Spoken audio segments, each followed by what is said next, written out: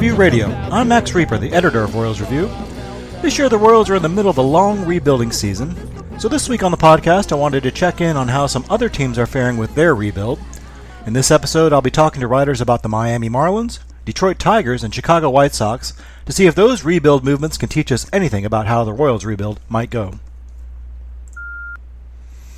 Joining me now is Luis Davila of Fish Stripes. They're a fan site on SB Nation for the Miami Marlins, and you can read everything about the Marlins there at fishstripes.com. Luis, thanks so much for joining us. Yeah, of course. Thanks for having me on. Yeah, I just wanted to kind of check in with other teams and that are going through a rebuild like the Royals, just kind of get how their fans are assessing how their rebuild's going, because we know there are so many teams that are kind of, for lack of a better word, tanking right now, or at least retooling and rebuilding in hopes of competing in the future. And the Marlins, were purchased by an ownership group that included Derek Jeter back in 2017. They've endured a lot of criticism along the way, but it seems pretty clear that they're trying to kind of clear the decks, rebuild. They did trade some kind of popular players like Giancarlo Stanton and Christian Yelich. But we're now in year 2 of the Jeter ownership tenure. What's kind of the fan assessment and maybe your assessment as well of how the process is going so far? Well, I mean, there's always going to be some criticism when you have to trade a Giancarlo Stanton, who's so far up in the Marlins hierarchy in terms of performance throughout his career. And then obviously when you have a deal like the Christian Yelich deal that hasn't looked very great at least to start, there's always going to be criticism with that. But in general, I think the people who have been really focused on what's going on and checking in at every level, you can see that there's something coming up.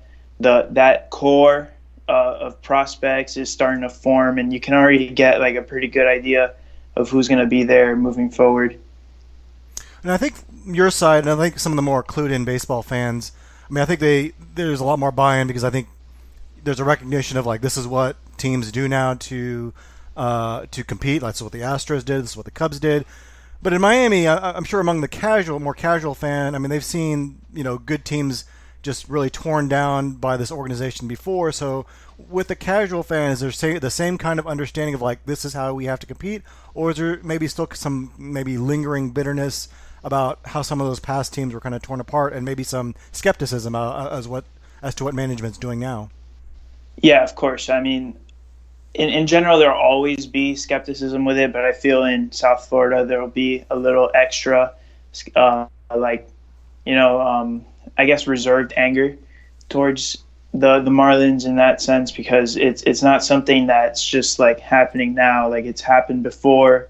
There's been promises, and I wouldn't say broken, but they haven't come into fruition, and the city, you could say, is still sore from the stadium deal and all that. So, there's going to be people that aren't going to buy in. They're going to have to see the winning. They're going to have to see that it actually works before they're all in.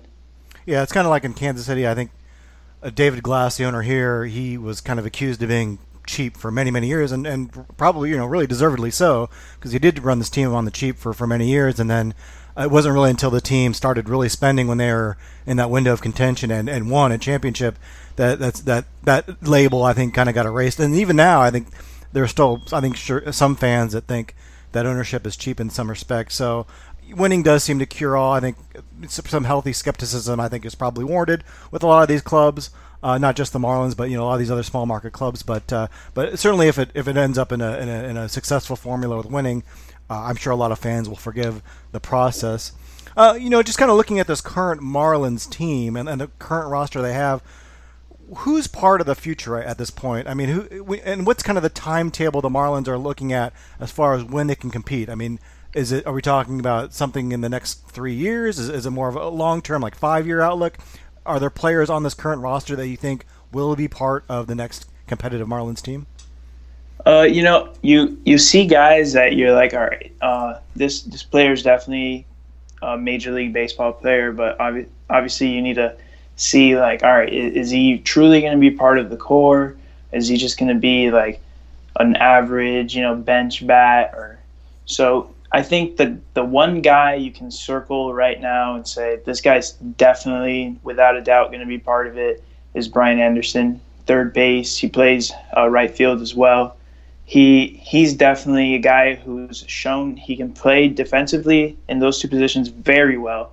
And at the plate, he struggled a bit in the beginning of the season, but like he's already rebounded completely, and he's the best bat in the lineup that they have. So I think with him, you have it for sure.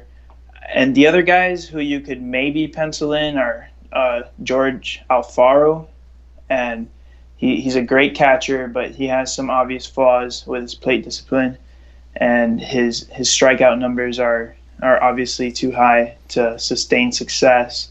And but he brings a lot with his athleticism. He's very athletic for a catcher. Has great arm, so defensively the issues aren't really that big there. And at the plate, there's pop.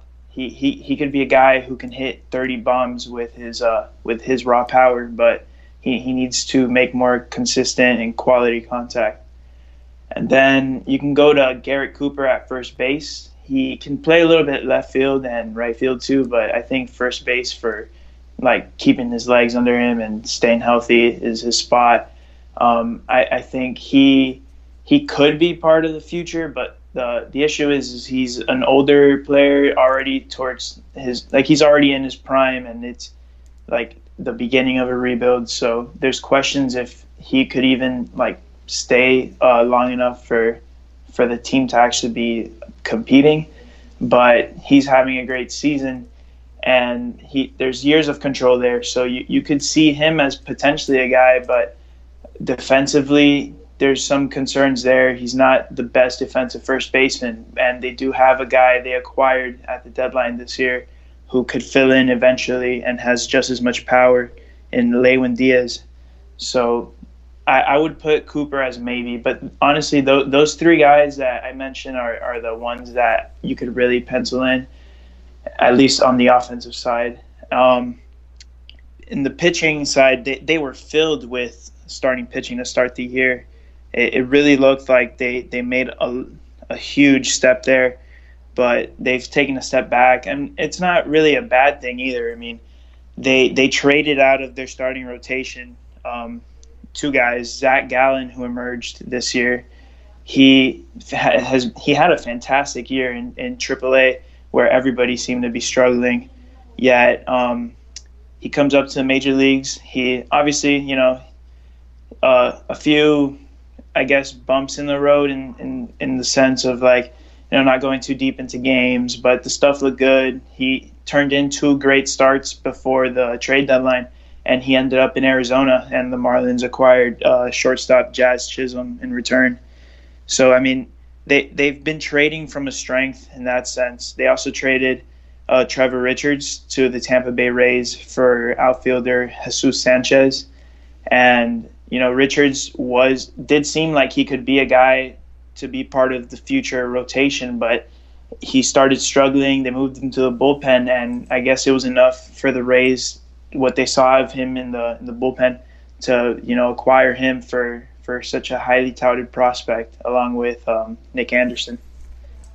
And the fact that they were trading away guys like Gallen and Richards, those are I think two of the more interesting deadline deals. I think they didn't get many headlines because these are young players that not a lot of people know about. But the fact that the Marlins are being so aggressive, moving younger players, I guess that to me that maybe says the timetable is a little bit more long term than maybe like the Royals, who I think want an accelerated timetable. What are you kind of looking for as far as when this team can kind of start being competitive and these players will be ready to be in their prime?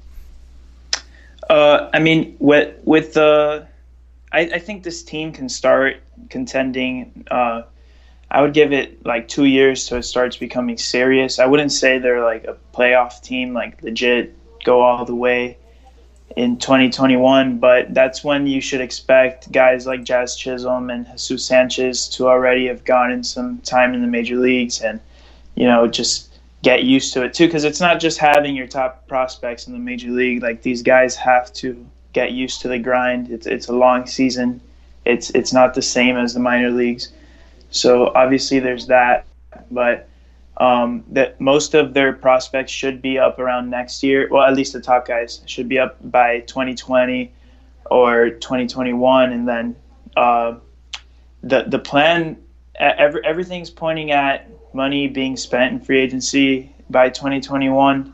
They pretty much all the payroll that they have stuck in their books right now are in Martin Prado, Starlin Castro, and Wei and Chen, and that's all going to be off the books by 2021. So they'll have to sign somebody, And I think they can start there. Brian Anderson is a likely extension candidate, probably even this fall. So those players will start coming together, and then I think with the starting rotation, despite trading guys away, it's still looking like they have solid depth there. Caleb Smith has been the ace this year. He started off very well. A few bumps in the road with a hip injury and then coming back from that. But he's looked great. And then they have Pablo Lopez, who's flashed some really good MLB potential between last year and this year. And then their top prospect, Sixto Sanchez, he's having a great season in Jacksonville. I've had a chance to see him a couple times. Strike thrower, everything you could want from a pitcher, honestly. He throws strikes with all three pitches. He has velocity. His secondaries are very good, so he seems like a very good candidate to lead that rotation. They've got Edward Cabrera in the minor leagues as well, having a great breakout season. And then they've got 2 first-rounders from 2016 and 2017, both left-handed, who could also slot into the major league rotation as well, both having great seasons. So they're pitching. I mean, everybody says it. It's pitching wins ball games now, and it's always what people are looking for. What the playoff contenders are always looking for at the deadline is pitching. So the Marlins seem to be building an advantage there, and they did a good job of evening the playing field as well in trading Richards and Zach Gallen to acquire some left-handed bats that they really needed. You talk about a little bit the prospects down that the Marlins have right now, and Baseball America had their kind of mid-season organizational rankings where they updated fans on where the farm system's ranked, and they ranked the Marlins 8th, and they wrote, if you're looking for the most improved farm system, Miami's a great candidate. It was just 2 years ago, I guess when Jeter first bought the team in 2017, that the Marlins were ranked 29th by Baseball America. So there's obviously been a huge improvement in the state of the farm system. But how do you feel about the farm system right now? What are some of its strengths? What are some of its weaknesses as far as your assessment? Well, I personally feel great about it. I mean, I see that obviously when they acquired the team, there was holes everywhere. You couldn't really find one position of strength. I think the best player that came out of the farm system, with the exception of Brian Anderson before Jeter and team, was Harlan Garcia. He's a good relief pitcher, but it's not something you want an organization to have up top of their farm system rankings. So now it's completely different. I mean, it started with the Yelich and Stanton and Ozuna deals, and none of those were very popular to start, but I think some of those players will start like getting people's attentions, and not everybody's going to work out. I think Brinson, Lewis Brinson acquired in the Yelich deal, was a pretty good example of that. But you got to keep trying, and I think people understand that.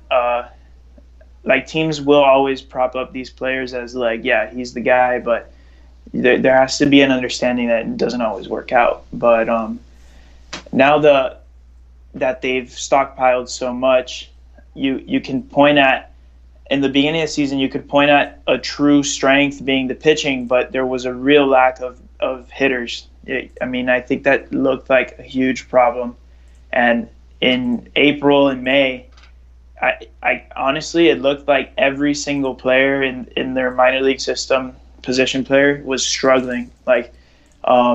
It got to a point where you're like, okay, this might not be as fast as we thought it would be none of these guys are taking off, and it might be a 5-year process, a really long process, but they started heating up, and then they acquired JJ Bleday in the MLB draft this year, and he's a left-handed hitter who should slot in pretty quickly to the major leagues. He's already started off pretty hot in high A. So, and then they acquired 3 left-handed hitters at the deadline. I already mentioned Jesus Sanchez.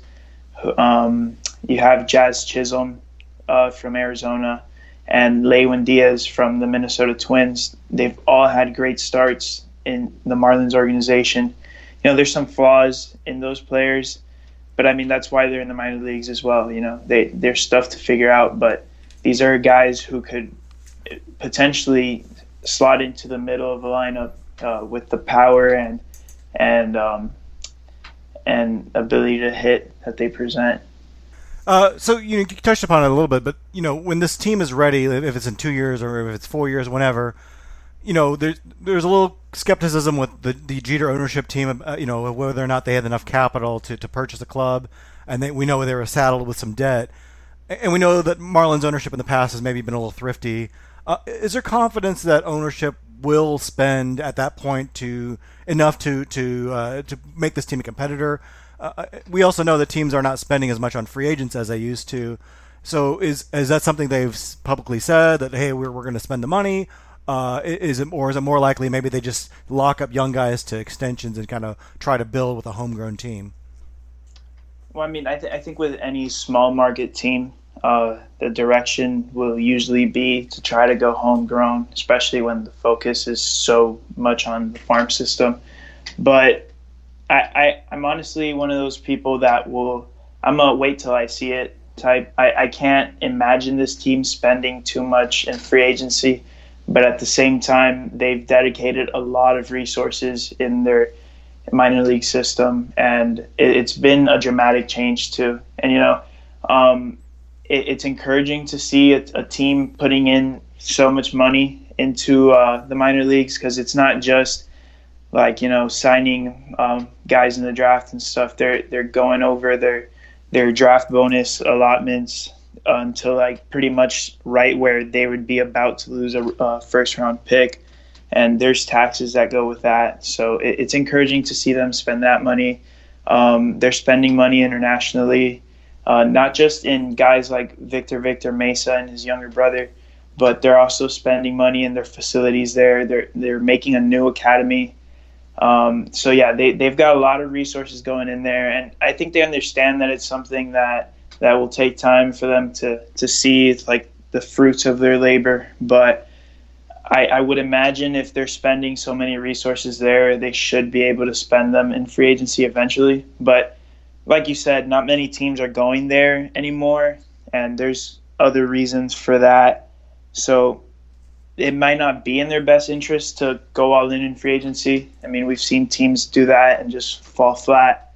But I think if they had their guy out there, they would spend the money. I think this last winter, I don't know if you saw the report, but DJ LeMahieu was a guy that the Marlins were pretty much like surprisingly in on until the Yankees signed him. They felt he was an asset that was undervalued, and I think he obviously proved that this year.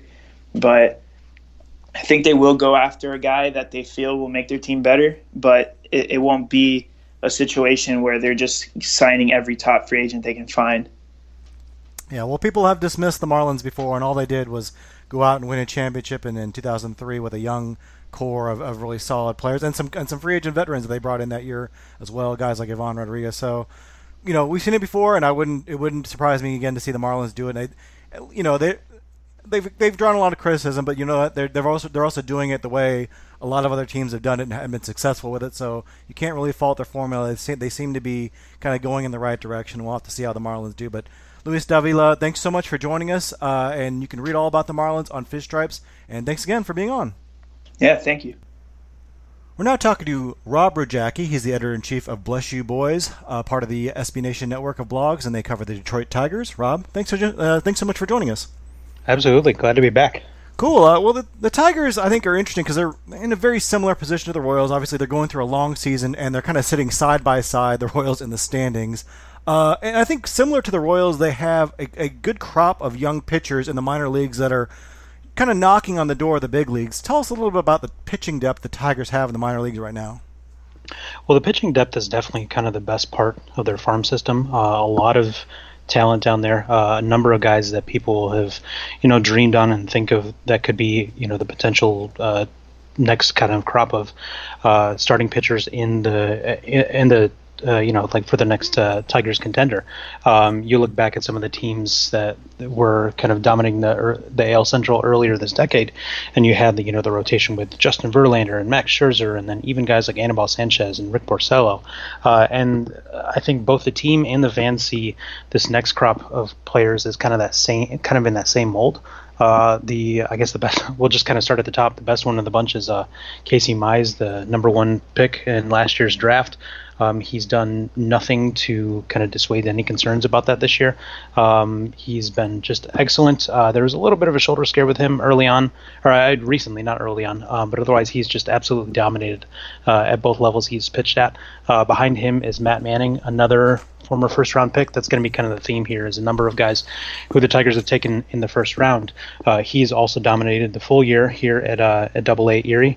It's just been excellent. I think he leads the league in strikeouts and has just looked the part of a future top of the rotation guy.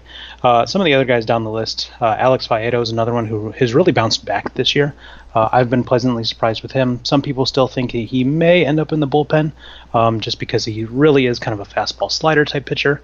And then one of the new acquisitions, Joey Wentz, a left-hander who the Tigers got from the Atlanta Braves system at the trade deadline, has put in a couple of really nice starts since joining the club as well. And then I guess sticking with that Double-A rotation, another guy that has come up through the pipeline this year is Tarek Skubal. He was a ninth-round pick, actually, in last year's draft, but a guy who was absolutely shot through the lower part of the minors. I mean, he was just putting up ridiculous strikeout numbers in A-ball, as well as getting up to Double-A. I think he already has like 60 strikeouts or something like that through 5 or 6 starts. It's just been absolutely incredible to see this guy, and I'm really kind of interested to see how high his ceiling goes. And Wentz, I think most of our listeners know, is a local product in Kansas City from Shawnee Mission East in Prairie Village, and was rumored to be perhaps part of a deal that could have come to the Royals had they moved Ian Kennedy, but that never came to fruition. Instead, the Tigers get him in a deal for Shane Green, as well as infielder Travis Demeritte from the Atlanta Braves. Part of a couple deals they made, they also traded Nick Castellanos to the Cubs for a pair of minor league pitchers, including Alex Lang, who's also a Kansas City native. What was kind of your assessment of the trade deadline? I know there was an article at the Detroit Free Press by Anthony Fennick that was pretty critical of the front office, saying they were kind of mistiming the market, misreading the market. What's kind of your assessment of the front office, how they're dealing with trades, and that I guess specific report? I actually think they did pretty well at the deadline, to be honest. I know that Shane Green had just a spectacular first half of the season, where his ERA was flirting with like the 1.0 mark. But his peripheral numbers suggested there was going to be some regression at some point. It seems like he's hit that as soon as he joined the Braves. I want to say he blew like his first couple saves or whatever with the Braves. And so I think that teams have realized that. We've gotten past the point where, a shiny ERA and save totals are really going to impress front offices. And so I think that people kind of overestimated what they were going to get for Green at the deadline. And we were hopeful for, a big shiny prospect, someone in like the Drew Waters mold, but I just don't know if that was ever going to happen. And so I'm actually happy with how things went. I know there was kind of that report of the Tigers having to, I think Anthony Fennick noted that the Tigers actually had to kind of like roll back their ask for Green, because they were originally targeting catcher Alex Jackson, a former first-round pick. But then you have, a conflicting report from one of the guys down in Atlanta who said that Wentz was actually kind of a higher ask for the Tigers, and once some other teams had gotten into kind of the Shane Green sweepstakes at the last minute before the deadline, and so I'm not really sure what to make of that. In a vacuum, I think that it's a good return. Wentz is a guy who I'd already mentioned, one who could potentially be part of that next Tigers rotation, even if he's kind of a back end starter. That's a pretty good get for a reliever who has had his moments, but isn't really a real kind of lockdown guy. And then Demeritte has actually looked pretty good so far. I don't necessarily know if he's going to be a starter, but he came straight up to the big club. Played in his first handful of games. Here he's looked very good at the plate, very patient. Sometimes maybe a little bit to a fault. He does take a lot of strikes and works into a lot of deep counts and strikes out a lot as a result, but has looked like he belongs, at least, which hasn't always been the case for this Tigers team this year. And so it's been a nice return. And then for Castellanos, I'm happy they got really anyone at all for him. I mean, this is a guy who they were looking to move for the last couple of years. Didn't really get any bites during the offseason or at last year's deadline or anything like that. And then to get two prospects, including one who, Alex Lang, he kind of had his warts on him as he was coming out of college, but he was still a first round pick that year. And so I think that's a pretty good return for a guy like Green. And Lang, I think, is going to be working out of the bullpen, but has already looked pretty good in his first couple outings as well. And in fact, that Castellanos, I think, was probably the most notable bat that went at the deadline, not counting like Yasiel Puig in a different kind of deal. But it just shows you the market probably just wasn't there for hitters, I think, at this deadline. It's interesting you talk about Shane Green and his 1.08 or ERA, whatever it was. There's still fans, I think, out there that think, we watch this player and we know he's not as good as his numbers, but we can fool another team into, buying in on him high. And it's like, no, other teams are pretty smart now. They know FIP, and then they have really, Statcast data and all sorts of other data that we're not even privy to. So if a guy's not that good or is, not as shiny as his numbers indicate, I think they're going to know about it. So it's not as easy to rip another team off. I think it used to be. So, fans need to probably keep that in mind. One player that didn't get moved at the deadline in Detroit was Matt Boyd. I think some people were expecting him to get traded just because he seemed like a pretty valuable asset. He's a guy that maybe the Tigers could sell high on. He's was having a pretty nice season, and he has a lot of controllable years left. I know there's also the Fennick article was also a little critical that the Tigers didn't deal Michael Fulmer last year, and of course now he's under rehabbing from Tommy John surgery, questioning whether or not they missed their opportunity to trade him. Were those both missed opportunities? I know there's always an art and a science to timing the market for trades, and you don't want to just take any trade that comes along, but there's also a window to deal these guys at their maximum value. So how do you feel about those guys not getting traded? I think the Fulmer one is a little bit more debatable in terms of should have they traded them at that point or should have they not?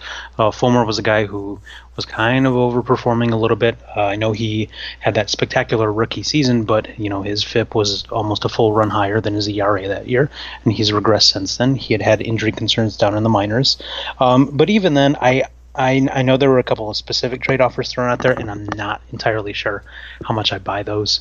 To get Javier Baez in the middle of a good year, plus a couple other players offered straight up for Fulmer, it just seems a little bit too good to be true. Mm-hmm. Same thing with Alex Bregman, a guy who has hit, ever since he came up to the big leagues. This wasn't a guy who struggled and was going to be, kind of like a bounce back candidate. Like, he's hit from day one, and so I just don't know if I entirely buy those rumors.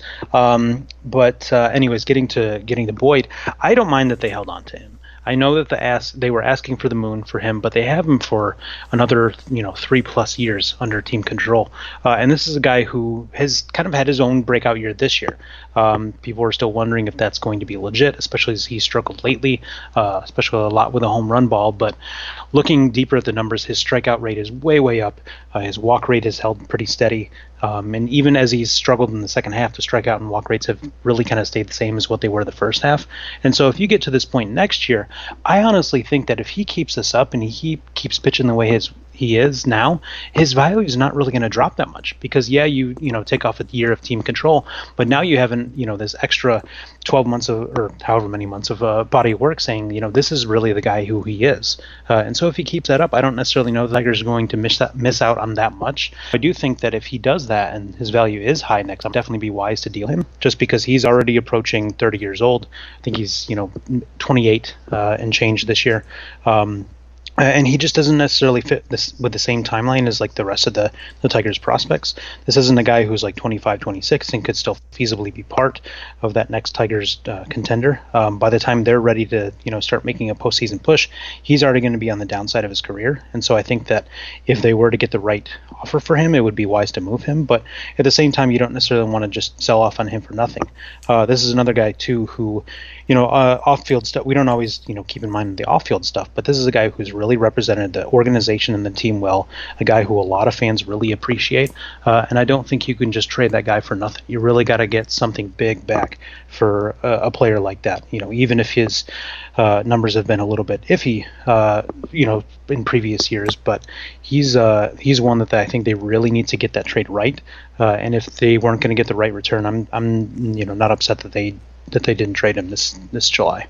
It sounds like Matt Boyd is our version of that is Whit Merrifield, like a guy that's a fantastic player, very valuable, but doesn't quite fit the timetable of the rebuild. And Whit Merrifield's 30 years old. Like Boyd, he's a great guy off the field, a fan favorite, a guy you really like to root for. So you don't want to just trade him for nothing. And like Boyd, he also has several controllable years left. And so I think the Royals are kind of taking the same tack as the Tigers are with Boyd, hoping to get that really big, give us a couple top 100 prospects because this guy has a lot of controllable years and is a really good player. And I wonder, I want the Royals to hold out for the best deal too, but every day that passes is another day that guy gets closer to not, that's less controllable years he has. Is there like a point where you say, man, we got to move this guy because he's getting less valuable each day and he's getting older and he's getting, closer to his decline phase? Is there a point where that window does pass a little bit? With you look at Fulmer and he had Tommy John surgery and certainly he could bounce back, but that certainly takes a big blow to his value.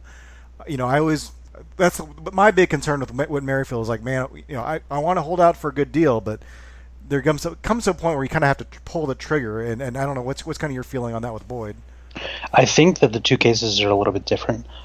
Boyd is a guy who I think they could still hang on to for another couple of years, and even if he does kind of decline a little bit, he's still a guy who's going to go out there and give you a bunch of innings, a guy who could really kind of shore up someone's rotation if they need a starter. The Yankees this year are kind of a prime example. They have been doing well and they have a huge lead in the division, but that's a rotation held together by paper clips and bubble gum right now, to be honest. Now, a guy like Merrifield is a little bit different because middle infielders really tend to age very poorly, and so that's a guy who, could really kind of just wake up one day and not really be the same player. And so I definitely get your concern on that front. But in terms of Boyd, I think that, a guy like him, a guy who hasn't always had the premium velocity too, that's another thing that I think kind of factors into it. He's a guy who's really kind of had to learn how to pitch at every level. And not necessarily just rely on his, mid-90s fastball or anything like that.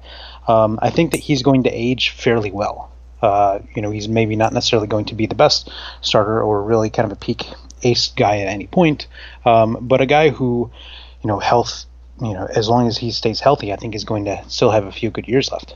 Yeah, also the big difference is Merrifield's only attractive to teams that need a second baseman and maybe an outfielder, but every team could use starting pitching. Like you said, the Yankees, are holding their rotation together with duct tape. So certainly, everyone pitching left-handed pitching is always going to be in demand. Yeah, that was one of the things last year that some fans were hoping that the Tigers would trade Jose Iglesias at the deadline. And one of my points that I always made was look around, look at every single contender. They have a shortstop that is already better than Jose Iglesias. He kind of ran into the wrong era where you have a bunch of guys like Carlos Correa and all these other real kind of premium talent shortstops. We're kind of in a golden age for that at this point, and so he kind of ran into the wrong era for that. But no, that's another thing that with Merrifield, he only plays a couple of positions. He's not a guy that you're always going to need. Well, speaking of position players, we're looking at the Tigers right now. If you look at Fangraphs, their entire position players combined are below replacement level, which I didn't even know teams could do. So there's not a lot to be, I guess, super optimistic about right now. And of course, some of those guys are young.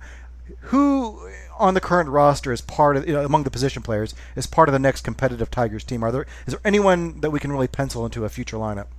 I mean, I think the only guy you can really look at right now is Jake Rogers, a catcher that they just called up. I think he's already one of the most valuable players on the roster, and he's played something like 6 or 7 games already. But Rogers has been a really kind of a defensive wizard all throughout the minor leagues. At one point, shortly after he was traded to the Tigers, he was named the very best defensive catcher in the minor leagues, and this shows up in every aspect of his game. He's throwing out some runners. His pitchers aren't really giving him help on some stolen base attempts, but he picked off a runner towards the end of a game last week to help preserve a win.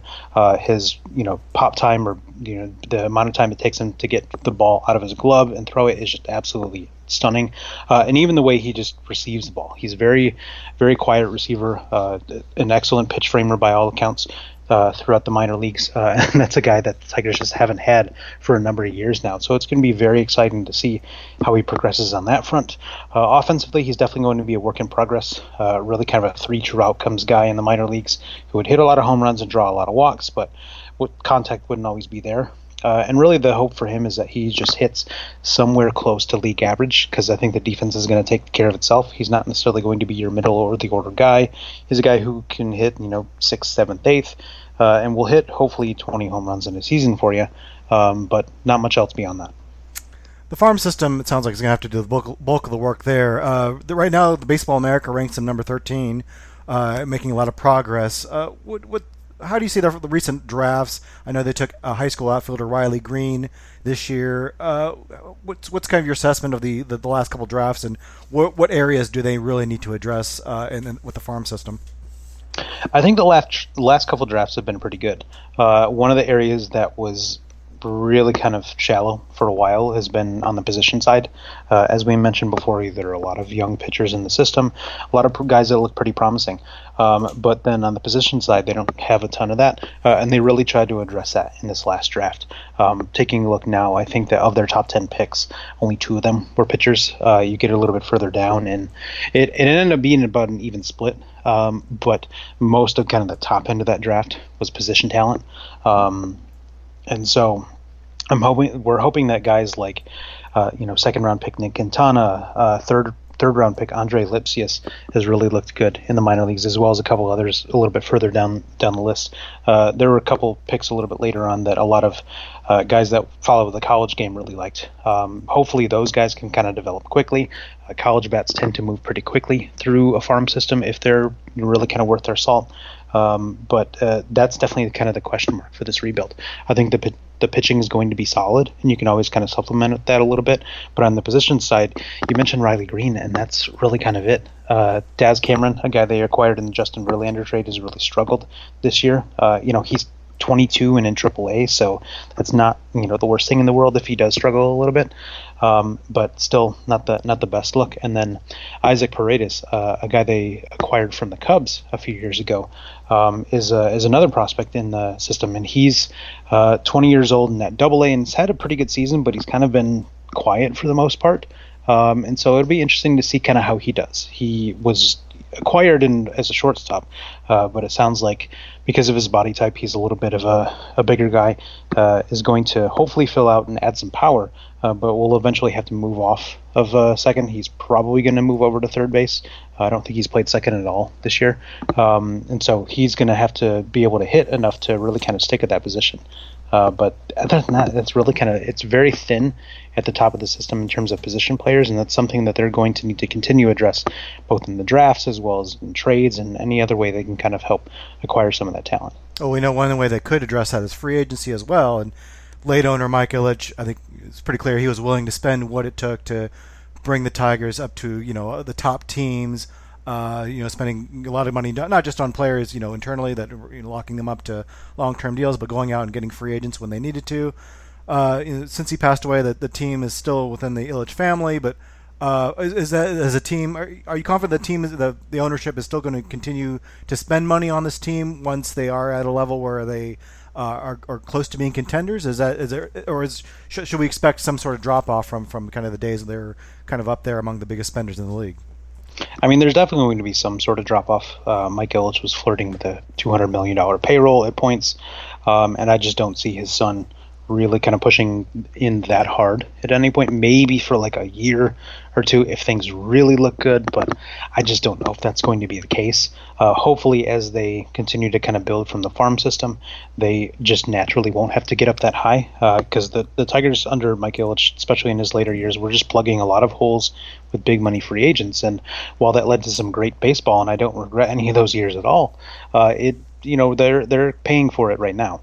And so if you are bringing more players in through the system who are cost controlled, and that's its own kind of Pandora's box. But as you're doing that, that should naturally bring the payroll down. Now I'm hoping that when they do start to spend again, we'll still kind of see that payroll rise up to around the 150 million mark or so. That's a number that I have always kind of compared them to the Cardinals on this front.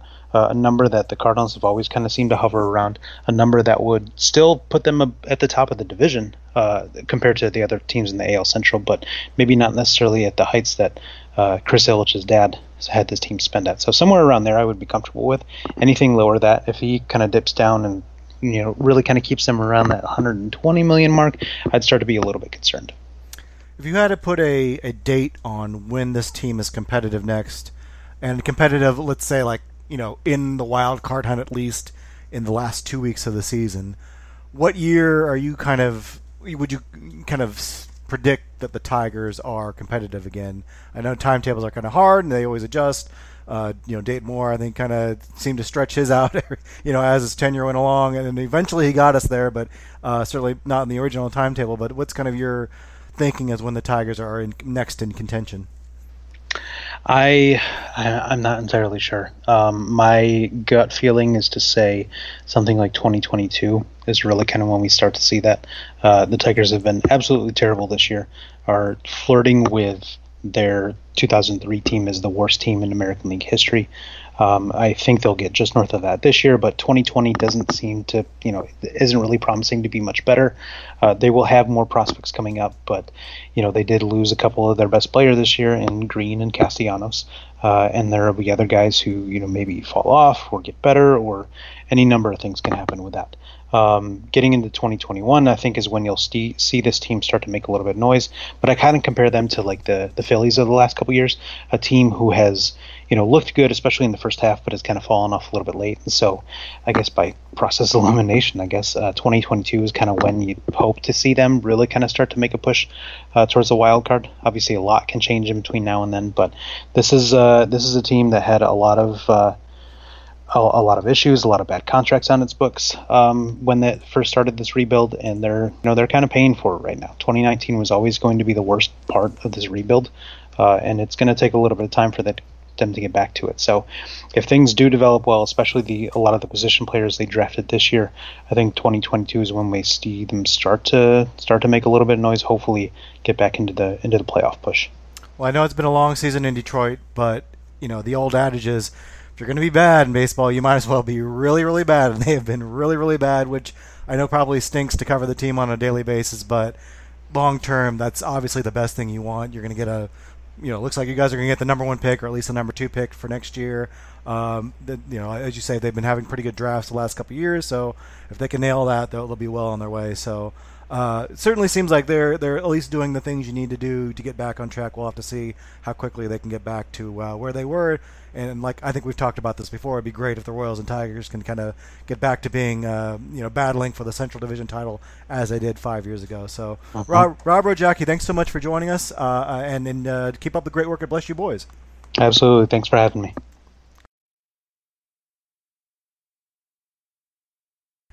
Joining me now is Brett Ballantini of Southside Sox. He's a writer. Hold on a second. Let me start that again. Right. Joining me now is Brett Ballantini of Southside Sox. They're the SB Nation's fan site for the Chicago White Sox. Brett, thanks so much for joining me. Great to be with you, Max. Well, I think the White Sox are really an interesting team to talk about because they kind of got their rebuild started before the Royals began theirs, starting the offseason before the 2017 season when they traded Chris Sale to the Red Sox and Adam Eaton to the Nationals in the same week. Later that summer, they traded Jose Quintana, Tommy Connolly, and David Robertson and Todd Frazier to the Yankees, and that netted them quite a few prospects. Now it's been a couple years since they've kind of undergone that change. What's kind of your assessment on how those deals have worked out, and does it seem like the right move that the White Sox need to make at the time? Well, deals are working out. I think Chris Sale is the most painful for White Sox fans, of course. We're talking about a guy who's potentially a Hall of Famer, had a terrific career with the White Sox pretty much from the get-go. But he was a guy that I think a lot of smart fans would have had the sense that he was not going to be re-signing with the White Sox when he hit free agency. I know there's ways to always work around that. But he's a guy who I certainly got the sense was not going to be around for the long term. So certainly for that to jumpstart the rebuild, they got a pretty good offer from Boston. And, then Rick Hahn sort of upped himself, with the trade with Adam Eaton, which has been, I think, a pretty big win for the White Sox. And then the Quintana deal with the crosstown rivals where you're pulling Eloy Jimenez and Dylan Cease from that deal. Those trades have worked out. And, of course, that's the one thing that really stands, that makes this White Sox rebuild stand apart, is they had those three star to superstar pieces to jumpstart the rebuild with. I don't think that happens that often, to be able to get that kind of haul with the so-called spare parts you have around. Quintana got such a good yield, not because he was necessarily a Cy Young candidate, but because he had such a great, a terrific contract for the receiving team, the Cubs. And you could argue that for Chris Sale, still had a couple years of a very reasonable deal with Boston. So those things only enhanced the value of the assets the White Sox were trying to trade. So when you talk about where the rebuild's at, it should be, potentially even further along, because they got, quite a jump start. They really didn't have to, as much as they did strip it down. They had such good pieces to deal away that their starting place should have been maybe a couple steps ahead of teams like perhaps the Royals or Tigers. Yeah, I think that's the big advantage they seem to have had, is they had the assets to make these big deals, whereas the Royals kind of waited until after guys like Eric Hosmer and Lorenzo Cain were traded. Not that those guys, I think, would have even netted as much as Sale or Eaton, because those guys had so many controllable years left, and Sale obviously is one of the best pitchers in all of baseball. So that seems to give the White Sox kind of a leg up. Can you talk a little bit about the return? We know Lucas Giolito has kind of emerged as one of the better young pitchers in baseball now. Yoan Moncada, before he got hurt, was putting together a pretty solid season. We've seen a little bit of Eloy Jimenez. Is the return, I think, enough that they can kind of build around that? Because giving up such great talent, you'd want a great return for those players. Absolutely. And the return has been good. I think Rick Hahn's done a really good job with trading those assets. It's a great hand to be holding at the poker table for sure. So the expectations are high, and I think he's met them. Yoan Moncada, as you said, took a big step forward this season, and really even last year really got hosed terribly with the calls. I don't think that, obviously when you're pushing past 200 strikeouts, you can't really nitpick. But the fact that it was a nearly historic season, I think was a real product of him being a young player who simply wasn't getting the calls, had a batting eye that he just wasn't going to yield on, which, is its own issue to deal with. But even the problems last year with Moncada, I'm not sure that they were really great concerns as much as there was some hair on fire among the fan base. And this year you've seen he's turned a corner. He's moved from second base to third base, which perhaps could have been a factor there as well. He's been terrific defensively. And as a hitter, even from the right side, which was definitely his weaker side as a switch hitter, he's shown some power. He's flashing average now. Really terrific, a cornerstone piece for this White Sox team. Eloy Jimenez coming over from the Cubs. Defensively, black hole in left field, but a guy who's got a great attitude that you'd like to think can at least improve to be, say, an average player there. And if not, he's, of course, a guy that you can think about moving to first base, or even if worst case scenario is a DH, that bat is going to give you, even just this year, give you a 1 or 2 WAR. Right off the bat, those are two really nice pieces. Giolito, went from being literally the worst starting pitcher in baseball last year to a guy who, at least maybe about midseason, was looked at on the short list for Cy Young, and certainly going to have a really strong season. Reynaldo Lopez, another guy who came over in the Eaton deal, which is just looking like a preposterous deal for the White Sox at this point, had a really bad first half. He was pulling his Giolito of 2018 and 2019 here, but as of the All-Star break, really turned it around. So he's looking like a guy who, worst case, is going to be a high-leverage reliever, but I think is a guy who could be maybe a mid to lower rotation piece. And really, the third player they got in the Washington deal, Dane Dunning, did get Tommy John surgery, which is something that's been running through the White Sox this year because Michael Kopech, the arguably the centerpiece or co-centerpiece in the Chris Sale trade, also had Tommy John at the end of last season. So they've dealt with some injury struggles, but it's not like those guys are written off in any sense. Those guys are still top 5, top 6 prospects in the White Sox system. Early returns of the Hall Hahn got, I think, is really good. It's just that's sort of the lesser part that we have to worry about. It's really all the rest of the team that we have to worry about. In terms of what we gotten back for these assets, that's all systems go. It's the ability to fill in anywhere else that I think fans have a right to question Rick Hahn on because he's done a poor job. Yeah, let's talk about the fan base a little bit. I mean, it does seem like the White Sox have a lot of kind of promising young players. You kind of see they're at least on the right path as far as building some potential stars. But yeah, the rest of the team is largely like anonymous guys that a lot of these guys don't really seem like they're part of the future. And how is the fan base kind of looking at the progress of this rebuild? Are they, being patient and are they seeing that there is a light at the end of the tunnel, or is there maybe a little frustration that this team isn't competing at a faster pace than maybe they anticipated? It might be ironic for a fan base that waited 88 years for a World Series now that it's turning to almost 15 seasons since the last title to celebrate that we would be getting impatient. But this last year, I mean, certainly it's been a long stretch of losing now, but I mean, even particularly this last year, where this window, you're getting a sense, not just from the fan base, but from what the front office has instructed the fan base on and the cues they're giving, where this window of contention is supposed to be opening. It's fair to say there is some building impatience with this team. And again, it comes from cues from the front office. It's not just because we're deciding, hey, 15 years is too long, we're getting ticked off now. The whole debacle over the offseason with the offers made to Manny Machado that just happened to fall just short of a team like the San Diego Padres, which, no offense to the Padres, I know it's a wonderful place to live and be, but it's not Chicago, it's not the Chicago White Sox, and the fact that some weird, little technical language in a contract is what prevented that guy from joining the White Sox and sort of announcing to the league, for better or worse, announcing to the league that, we're in play. Was a very frustrating situation, given that there was really virtually, again, no offense to the Padres, but no real competition for these players. That's not going to happen again, even as soon as this next off-season. People are thinking perhaps, we make a massive offer to Garrett Cole, so, it's a no-brainer we're going to get him. Well, I don't think that's the case at all. There's going to be 10, 15, 20 teams involved in that bidding. This was a real one-time opportunity that the White Sox really blew. But then there's another twist to how this dynamic of fan and team is working, particularly this season, where the team has taken, at this point, on pace for a 10-game step forward, a 10-win step forward, which is obviously very substantial. Even if last year was a 100-loss season, it's still a substantial move forward.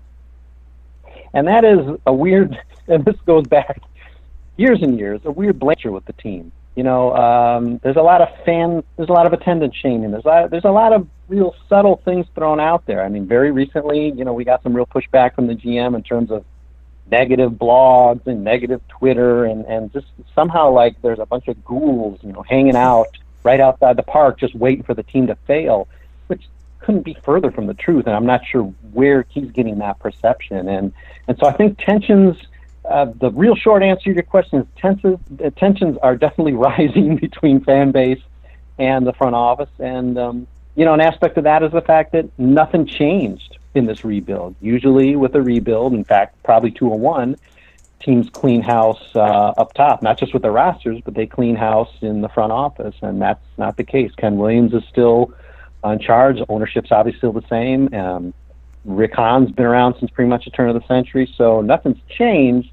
So I think it's fair for the fan base to have some demand to say, all right, if you're keeping everybody together, if you're keeping the gang together, and we're supposed to trust that you guys can put this together, show us something. And certainly don't point the finger back at us. And so I guess it's safe to say tensions are rising a bit between fan base and team.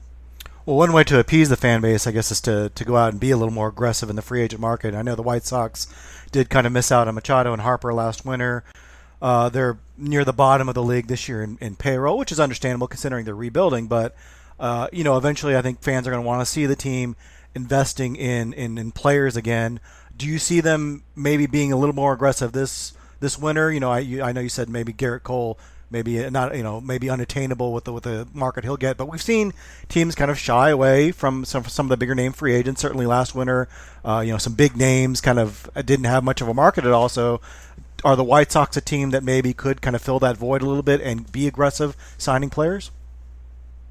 I think they're going to try. I'll commend the front office for actually. We were pinching ourselves all winter, saying, "Wait a minute, we have a chance to get Manny Machado." We're still waiting for the Yankees to swoop in, or the Dodgers, or just some crazy thing to happen that's going to foil the effort. So it was, as much as Rick Hahn was sort of mocked over the off season, where he was talking about how the White Sox have a right to be at the table, and we're thinking, geez, he's setting his sights low. But there's some truth to that. The White Sox, since perhaps Albert Bell, after the strike in the 90s, have not been a significant player making a shocking a signing in the offseason for years.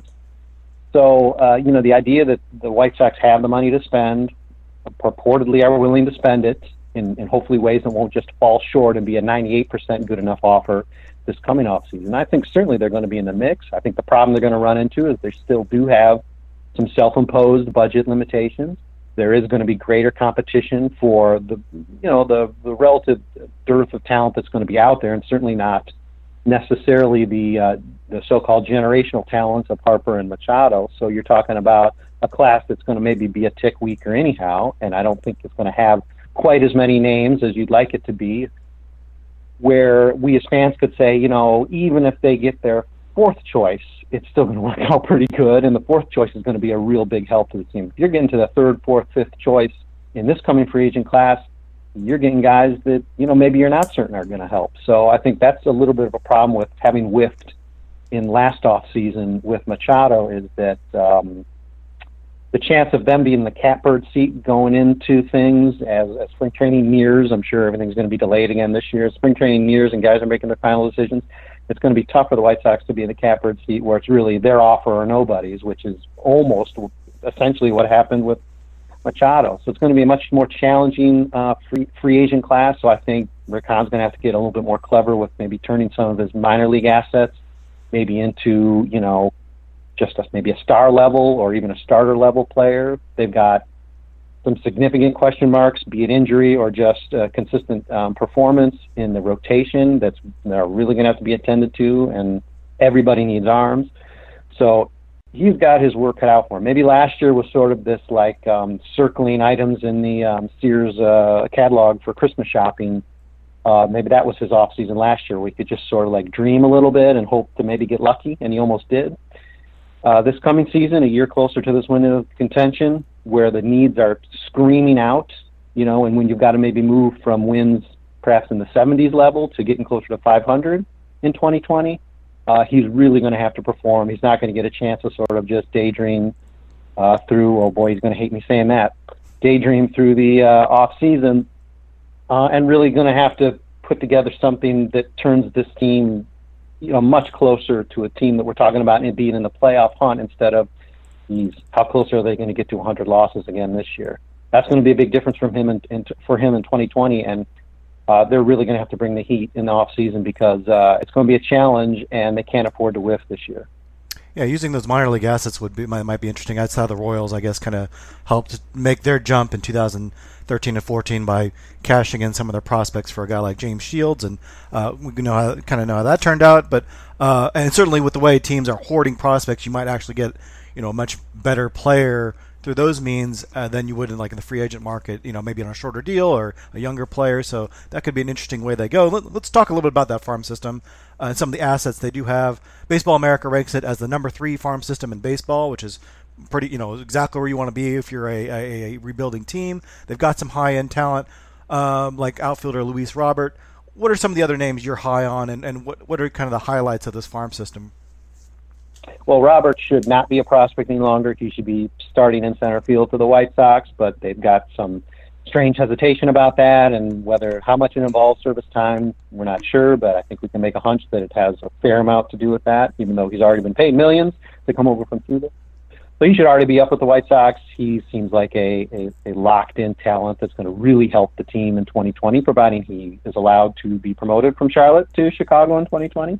Nick Madrigal, the last year's first-round pick, second baseman, little firecracker of a player, and a guy who I've been slightly skeptical of, just because his stature, what seems like perhaps a lower ceiling for a number 3, I believe, 3 or 4 overall pick. But he's a guy who pretty much he's been promoted. He's jumped up the system. He's at AAA now, and he looks like a guy who's pretty ready to take the step into the majors. He's got a strong glove. Doesn't strike out. You're going to see a lot of weird stats with Nick Madrigal that involve him like never striking out, like old-time White Sox player Nelly Fox. So he's a guy who looks like he's going to, at the very least, his floor is going to be perhaps just an average MLB starter, and a guy who perhaps has a little stardom in him. And there's a fair amount of arms. Again, they've contended with some injury. Dane Dunning, one of the guys who came over for Adam Eaton, Trey Washington, had Tommy John surgery. Michael Kopech, who had made his debut with the White Sox at the end of last year, also did have Tommy John surgery. Those are 2 arms that we're going to be hoping to see in spring training. Guys who have outside chances. Kopech less so, probably a lock for the rotation. But Dunning's a guy who would be in the short list of call-ups for 2020. We've got some arms like Jonathan Stever a little bit further down. He's a 2018 draft choice who's made some real great strides. Bernardo Flores has been a guy who's been around for a while with the White Sox, but ran into a little injury trouble this year, but thankfully not of the Tommy John variety, so he's back pitching. He's a guy who's got outside chance to be a rotation member in 2020. The read on the White Sox system is that it's high-end talent high, so the number 3 ranking makes sense. A lot of the criticism is that it's not very deep. It's not very good past, say, top 5 pick. And I might push back a little bit on that. I think these last couple drafts have really loaded the team up pretty well for maybe a next wave of talent, looking to extend the contention window. So I think the White Sox have done a really nice job with some clever picks and maybe some daring picks that are a little bit more out of the box for them in terms of prep players. So I think that's promising that the classes aren't flat. I think there's some dynamic talent in the system, and I think guys who are going to be ready probably each season, probably a pretty significant name to come up to the team, which I think is how you want to set it up, right? If not 5 great players to advance to your team, at least have 1 or 2 that you think are going to be able to make a significant dent on the next season. Right off the bat, Robert and Madrigal are 2 guys that are probably going to fit that bill for 2020, and then we'll see going forward. But it does seem like they got a few waves of players. As you pointed out, when the team gets so bad and when you're getting 100-loss seasons, this is the position you need to be in. And to the White Sox credit, they are in that position. So let's just see if these guys can A, stay healthy, and B, just continue to produce at the levels they have been at, single A and double A, into triple A in the majors. And so far so good. Robert certainly is leading the cause there, and he looks like a guy who's just not going to blink once he hits the majors. And it does seem like they've made some improvements. I mean, they lost 100 games last year. This year, they're kind of on pace to win 72, finish 72 and 90 or so, which would be, a pretty good improvement. We're seeing a lot of the younger players step up. I've always said this a lot with the Royals. I don't think the hard part is getting from 60 wins to 80 wins. I think the hard part is going from 80 to 90 wins. What's it going to take for the White Sox to kind of get to that level of contention? You see the players, what they have in place right now. What's it going to take to kind of really take them to the highest level where the Astros and Dodgers are right now? Yeah, I think number 1 is luck. I mean, Right now we're talking about some real legit systems and organizations in, say, LA and Houston, and there's always the Yankees. And certainly there are those teams that just got something established where they can pretty much roll out year after year, and you feel pretty confident they're going to be in the mix. Obviously teams like the White Sox and Royals are far from that. And you're right to say, to even get into that 500, type of situation where the Sox, even early this season were on pace to be like, they were pushing for second place. They were in the realm of, they were 500, fairly deep into the season, which was a bit of a shocker.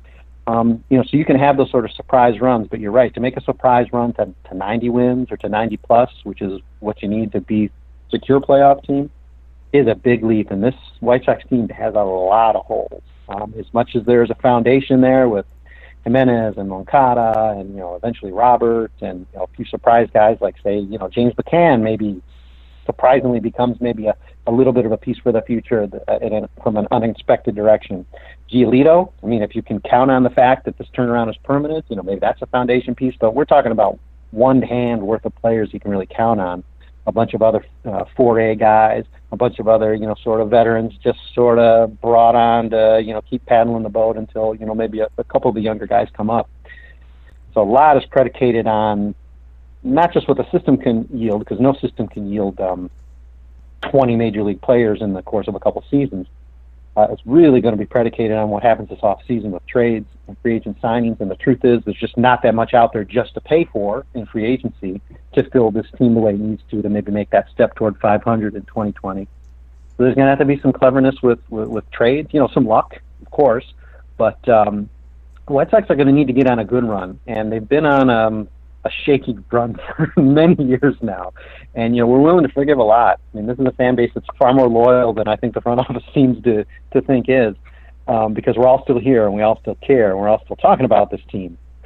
And, the fact that we're where we're at, really this team, to Ricky Renteria's credit, is playing, in a Pythagorean instant, in a run differential sense, far above what it should be, or at least about midseason it was. I'm not sure if their pace has caught up with him a little bit now, but he was playing 5, 6, 7 wins above pace. I'm not sure how he's doing it, but whatever smoke and mirrors he's using, this team is appearing in the standings even better than it really is. And I think it's important for the front office to sort of see through the beauty that's at surface level and realize that under the surface there's a lot of issues roiling below, and they have to do a lot of work in the off season to get this team in shape to maybe make a real run, at 500 for 2020, which I think is a legitimate high end, but a legitimate a goal for 2020.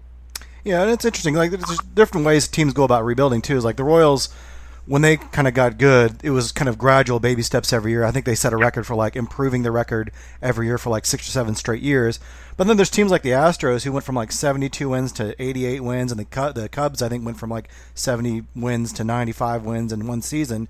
And I kind of feel like the White Sox, 500 is probably a realistic benchmark for next year, but when you add young players to the mix, you don't know exactly what their ceiling is, and teams can get pretty good in a hurry. Is there a scenario you can imagine next year where the White Sox are actually pretty darn good next year and competing for the Central Division title? Absolutely. The good luck and bad luck. Bad luck strikes Twins. Twins, maybe they turn out to be one-year wonder.